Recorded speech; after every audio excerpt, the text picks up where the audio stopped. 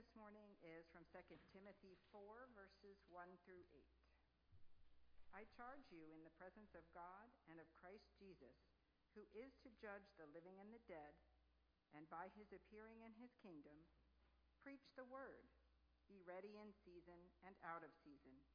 Reprove, rebuke, and exhort with complete patience and teaching.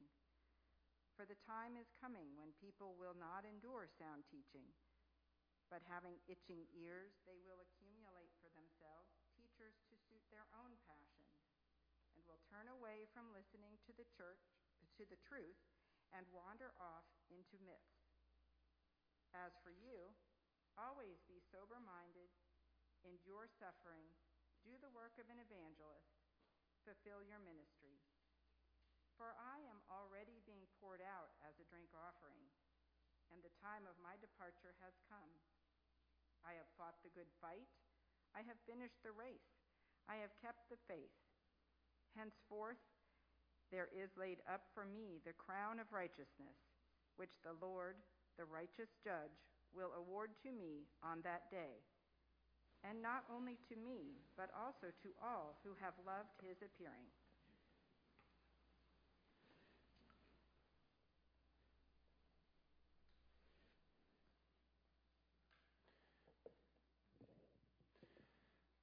Well, friends, I have some good news, some great news about our friend Ben Creelan. Now, for those of you that don't know Ben Creelan, he was a pastoral intern here twice, so he's like a younger, shorter, much better looking version of me.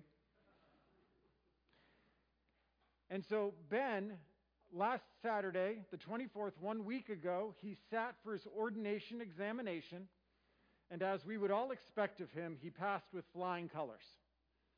So Ben is now being officially ordained to gospel ministry, and there will be an ordination service in June to celebrate and to formally commission him. Now, I don't believe that Ben is watching this, but Ben, on the off chance that you're watching this, I want to let you know I'm proud of you. We want to let you know we're proud of you. And you always have a church family here in Camden. You're always welcome to visit anytime. Just know that when you do, you're going to preach. And friends, if I was given the opportunity to be there in June at his ordination service, without a doubt, the passage that I would speak to him, that I would speak over him at his ordination service, is the passage that Karen just read for us.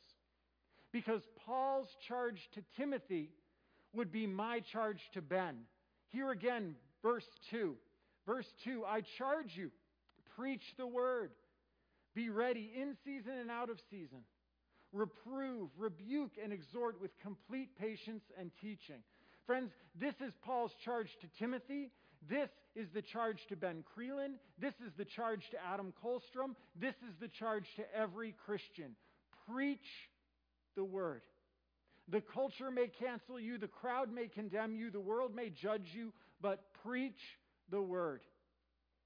And Paul writes Timothy, Ben, Adam, Chestnut Street, be ready to do it in season and out of season. Now, because of grocery stores today and our modern shipping advances, we don't understand things being out of season, do we? You know, there was a time when there were certain foods that you couldn't get easily because they simply weren't in season where you were. And procuring something that was out of season, if it was possible at all, was incredibly difficult and very costly. And so Paul says to Timothy, whether it's easy and plentiful, or whether it's difficult and costly for you, Timothy, be ready to preach the word. Do not be caught unprepared, but always be ready, whether it's easy or difficult. Preach the word. And friends, in the same way that the call is to preach the word in season and out of season, it also reminds us of the seasonability of the word itself. Paul's also saying, Timothy, hey, whether the word is in season or out of season, whether the word is common and desirable in your time, or whether the word is scarce and unwanted, you preach the word. Because, church, the word will not always be in season with this culture. There have been times in the history of this nation and the history of other nations when revivals have broken out and the word has been in season. It was sought out, it was respected, it was desired, it was abundant, but far more often, as it is in our day, the word is not in season. The word is not sought out, it's not respected, it's not desired, it's not abundant. So Paul says to Timothy, and he says to us, hey, listen, whatever the condition of the one who preaches, and whatever the condition of those that are listening to the one who preaches, be ready, in season and out of season, and preach the word. And notice that the list that Paul gives in verse 2, he says the word reproves, rebukes, and exhorts. Well, that's what we saw the word did last week when we looked at 2 Timothy chapter 3. Like 2 Timothy 3 verse 16 says, all Scripture is breathed out by God and profitable for teaching, for reproof, for correction, and for training in righteousness. And as we discussed last week, those words, reprove, rebuke, exhort, correct, teach, well, those are authority words. Those are authority words. You must have authority in order to reprove or rebuke or exhort or correct or teach. And because the Word of God has such authority, Paul says, Timothy, preach the Word. But you see, the problem is that we chafe against any authority except for our own. We chafe against other people or anything telling us what to do. So rather than being shaped by the Word into God's image, we would rather shape the Word of God into our own image. And that's what Paul says is going to happen in verses 3 and 4. He says, a time is coming when people will not endure sound teaching, but having itching ears, they'll accumulate for themselves teachers to suit their own passions, and will turn away from listening to the truth and wander off into myths. You see, Paul says here that people won't endure sound teaching anymore, and the word that he uses, sound teaching, literally means healthy. It's the same word that's used in Luke chapter 5, verse 31. It says, Jesus answered them, those who are well, who are sound, have no need of a physician, but those who are sick. So the opposite of sound is sick. So Paul says people won't endure healthy, sound teaching. Their teaching is going to become sick, diseased, unhealthy, unsound. And what is healthy, sound teaching? Well, in 1 Timothy chapter 6, verse 3, Paul warns us of anyone who teaches a different doctrine and does not agree with the sound words of our Lord Jesus Christ and the teaching that accords with godliness. So sound doctrine, he says right here, are the words of Jesus and what accords with godliness, reflecting the very character and truth of God himself. Sound doctrine is in accord with the Word of God. And earlier in Paul's first letter to Timothy, Paul listed some things that do not conform to sound, healthy doctrine. 1 Timothy chapter 1, verses 9 through 10, Paul writes, and he writes about the lawless and the disobedient, the ungodly and the sinners, the unholy and the profane, those who strike their fathers and mothers, murderers, the sexually immoral, men who practice homosexuality, enslavers, liars, perjurers, and whatever else is contrary to sound, healthy, true doctrine. Paul says these things like this, they're contrary to sound doctrine. They're evidence of sickness, not of soundness. These things do not conform to the words and the character of Jesus Christ. So you, Timothy, preach the word. And a sound proclamation of the word is so important because, as he says in verse 3, the time is coming when people will not endure sound teaching. Why? Because we have itching ears and we're going to accumulate for ourselves teachers to suit our own passions. I mean, you've probably heard the phrase, because it's talked about in media nowadays, the idea of being in an echo chamber, or confirmation bias.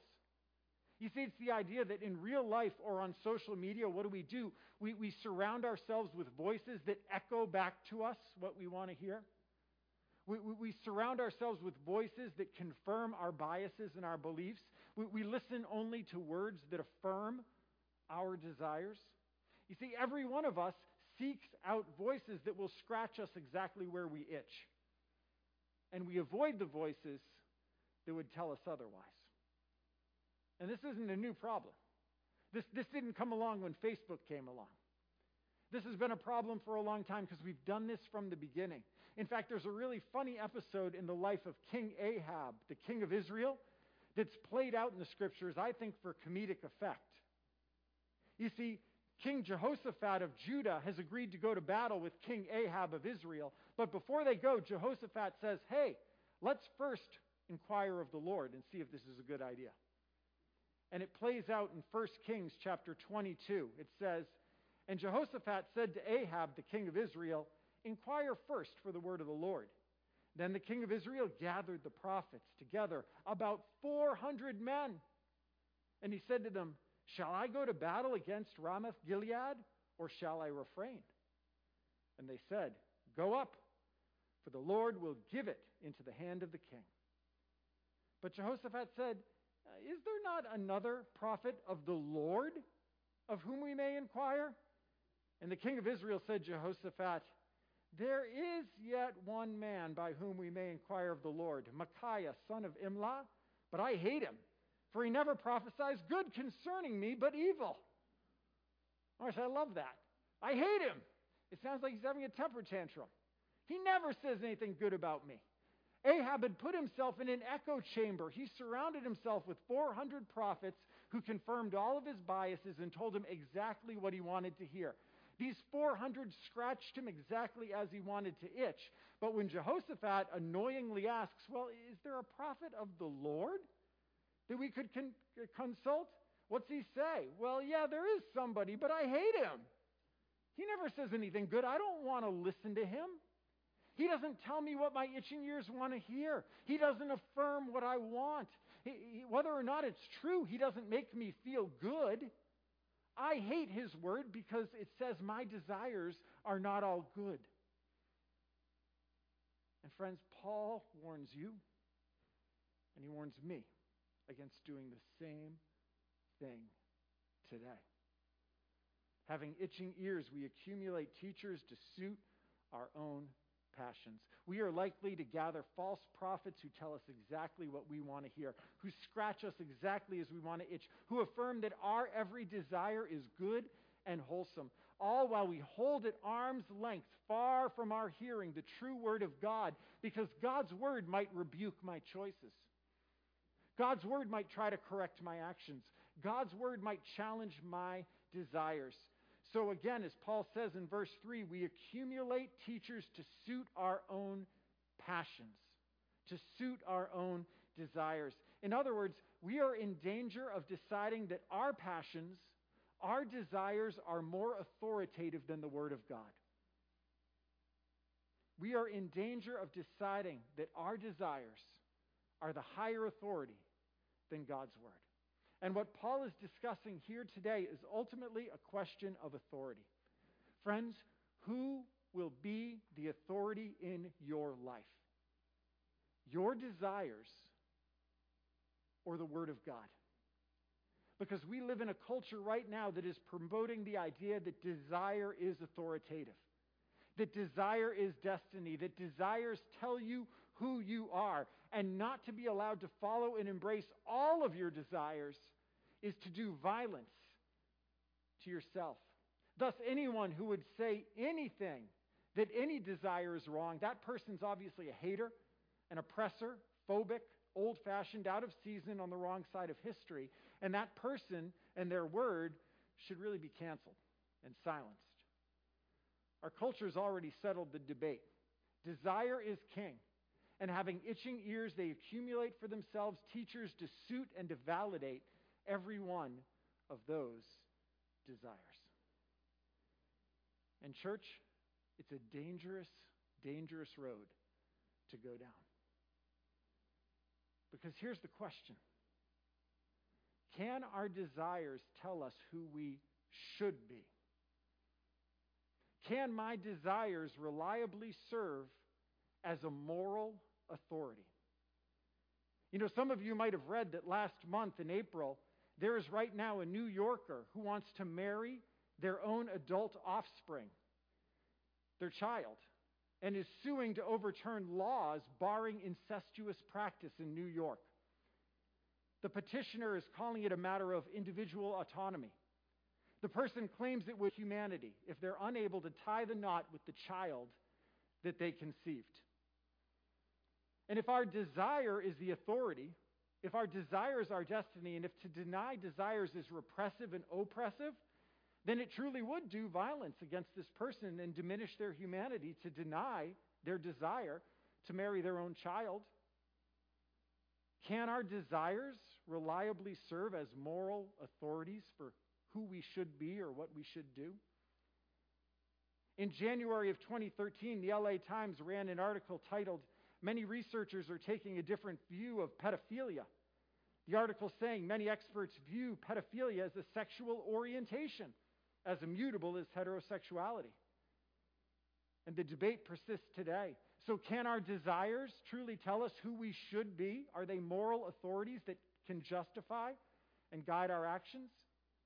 I mean, if alcoholism, which is long believed to have a genetic component, if desire, disposition, and genetics can authoritatively tell us who we should be, then what justification do we have to counsel a genetically predisposed alcoholic to deny his or her desires?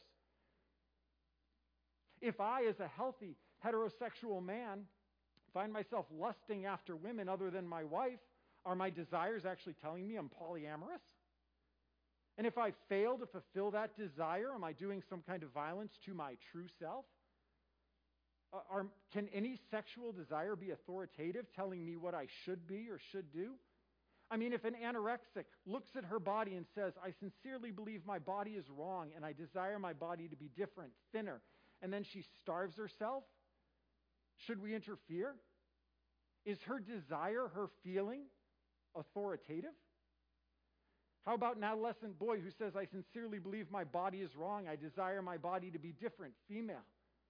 Is his desire authoritative, even though the vast majority of children who identify as transgender as a child identify with their birth gender by the time they're adults? Friends, our desires might tell us something about who we currently are or how we currently feel, but do they have the authority to tell us who we should be and what we should do? Are our desires authoritative? The culture has said yes. The culture says desire is destiny. Desire is authority. But friends, the Bible says no. The very first of the 10 commandments that God gave to his people in Exodus 20, verse 3 says, "You shall have no other gods before me." You shall have no other God, no other love, no other desire, no other authority before or above the authority of God. You shall have no other gods before me. But today we're surrounded by prophets, so-called experts, politicians, celebrities, calling us to now worship at the altar of desire.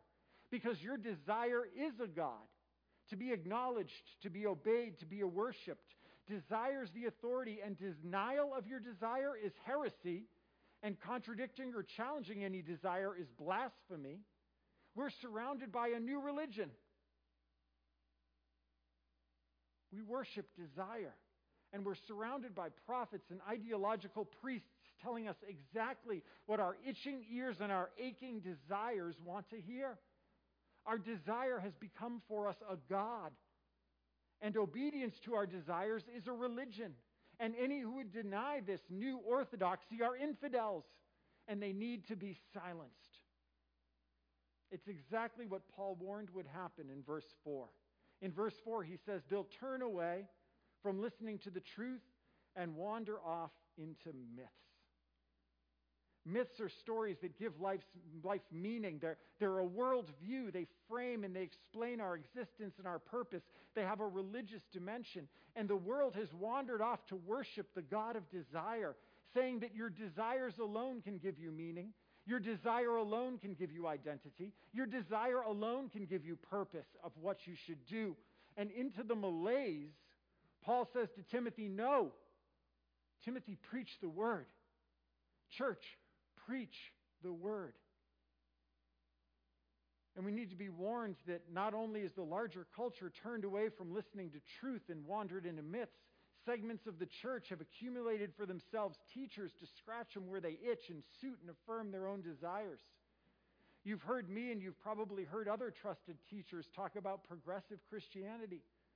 It's the rewriting of important and essential Christian doctrines in order to make Christianity fit well with the desires of contemporary Western culture. Instead of saying that our desires should be conformed to the authority of the Word, this movement says Scripture needs to be conformed to fit the desires of the culture. And friends, because our desires are the authority, progressive Christianity tends to be pretty selective over exactly which passages in the Bible are authoritative in their lives. There's a predetermined outcome, and they intentionally approach and interpret the Scripture to fit their outcome, to fit and conform to the desires of the culture. But that's not how the Word's supposed to function. Hebrews chapter 4, verse 12 teaches us, the Word of God is living and active, sharper than any two-edged sword, piercing to the division of soul and spirit, joints and marrow, and discerning the thoughts and intentions of the heart. However, instead of letting the Word of God be the surgeon and do the cutting, as it says it should, progressive Christianity is doing the cutting and pasting, picking and choosing until the Bible's claims trouble me no more, until the Bible sounds exactly like I do, until the Bible affirms exactly what I want, and until the Bible seems to scratch me exactly where I itch and suit all of my desires. But Paul says, Timothy, don't do that. Preach the word. Preach the word. You shall have no other gods before me. As everyone around you wanders off into myths, as so-called Bible teachers become just bad parodies and puppets of this culture, as our wayward desires are paraded in the streets and promoted on media and propagated by politicians, professors, and prophets, you, Timothy, preach the word. Because remember, Timothy, remember this church. It is Jesus Christ who is the authority. For it is Jesus Christ who alone is the authority. That's actually how Paul started his charge. Did you hear that? In verse 1, Paul says, I charge you in the presence of God and of Christ Jesus, who is to judge the living and the dead. And by his appearing and his kingdom, preach the word. Paul reminds Timothy and us, he says, there's only one judge. There's only one authority. Friends, this culture may judge you right now on the wrong side of history, but Paul says Jesus Christ alone is going to judge all of history. Your friends in this culture may judge you now, but ultimately every one of us is going to be judged by Jesus Christ. So what Jesus Christ thinks is eternally more important than what the crowd or the culture thinks of you today. And church, the culture may love you now if you scratch them where they itch and tell them what they want to hear, but just like their power to cancel you, their approval and acceptance of you is also only temporary. Whereas Jesus' approval and acceptance is eternal. Who are you going to play to? To what audience are you going to play? Jesus Christ is the judge of the living and the dead. He brings an eternal kingdom. His power will never fade. His love will never end. His acceptance is eternal. His authority is unfading and unfailing. So Timothy, so Ben, so Adam, so Chestnut Street, preach the word. Preach the word. And friends, do you see what Paul's doing in these verses? This is his last hurrah. Paul is passing the baton to Timothy. And the only baton that Paul has to pass to Timothy is the only baton that I have to pass to Ben. It's the only baton I have to pass to you. The only baton we have to pass is the unadulterated Word of God. It's as we heard Paul charge Timothy in chapter 1, verse 14. by the Holy Spirit who dwells within us, Timothy, guard the good deposit entrusted to you. Paul says, I faithfully and unashamedly passed the unadulterated word of God, the gospel, to you, Timothy. Now you guard that good deposit and then preach the word. Preach the word to others. Paul's passing the baton because he says, listen, Timothy, my race is coming to an end. I see the finish line. It's right there. It's not that far.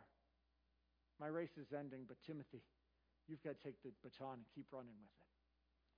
Verse 6, he says, I'm already being poured out as a drink offering. And the time of my departure's come. Paul says, listen, my life has been poured out as a sacrifice. It's a sacrifice of service, preserving and protecting and faithfully handing off this baton. The finish line is not far ahead. So Timothy, take the baton and keep running. Preach the word.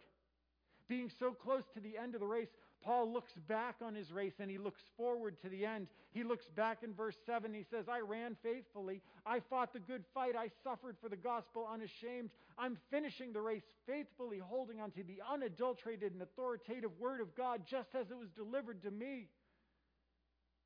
And because I ran faithfully, he looks back and he can now look forward and says in verse 8, there's a crown, there's a reward, there's a prize for all who run faithfully.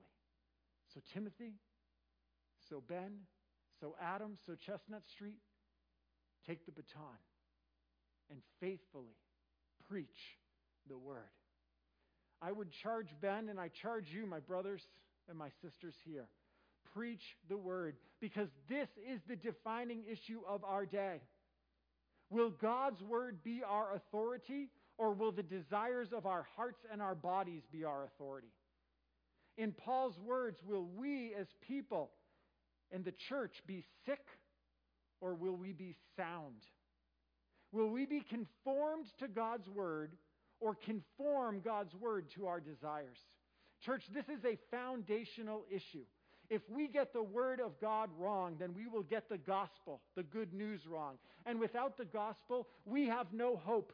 And if we have no hope, if his church has no hope, then this world has no hope. For he has left us in this world to bring the gospel to them. And if we drop the baton, what hope is there for them? Church, preach the word. For in the word of God, we find that our desires cannot and never will bring us salvation, because our desires are corrupted and our hearts are deceitful. Sin has twisted and marred all the good that God has created us to be. Sin has marred all the beauty that is supposed to be. And Scripture reveals the state of our hearts and our desires in Jeremiah 17, verse 9. The heart is deceitful above all things and desperately sick.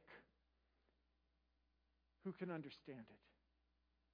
So friends, following our hearts and the desires of our hearts cannot bring us salvation.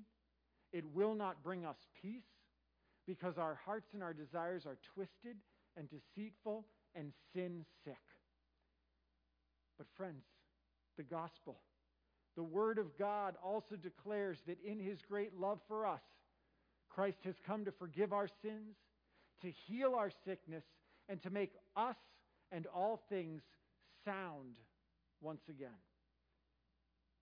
Just this morning, I woke up and I was reading in the Scriptures, and I was in Ezekiel 36 providentially.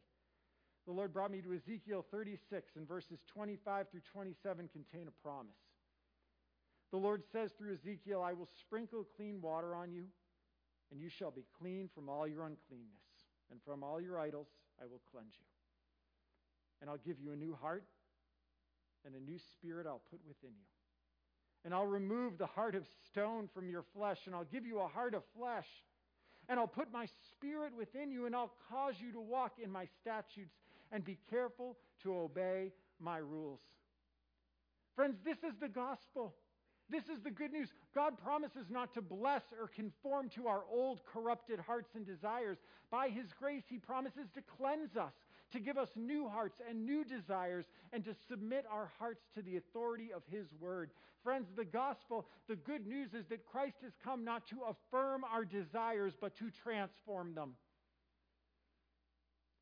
And that is what the table that we're about to come to reminds us of. Friends, it's a table of grace that forgives and a table of grace that transforms. It is grace that freely welcomes the repentant sinner no matter his or her sins, and it's grace that lovingly refuses to affirm any sinner in his or her sins, but forgives them and frees them from those sins and desires.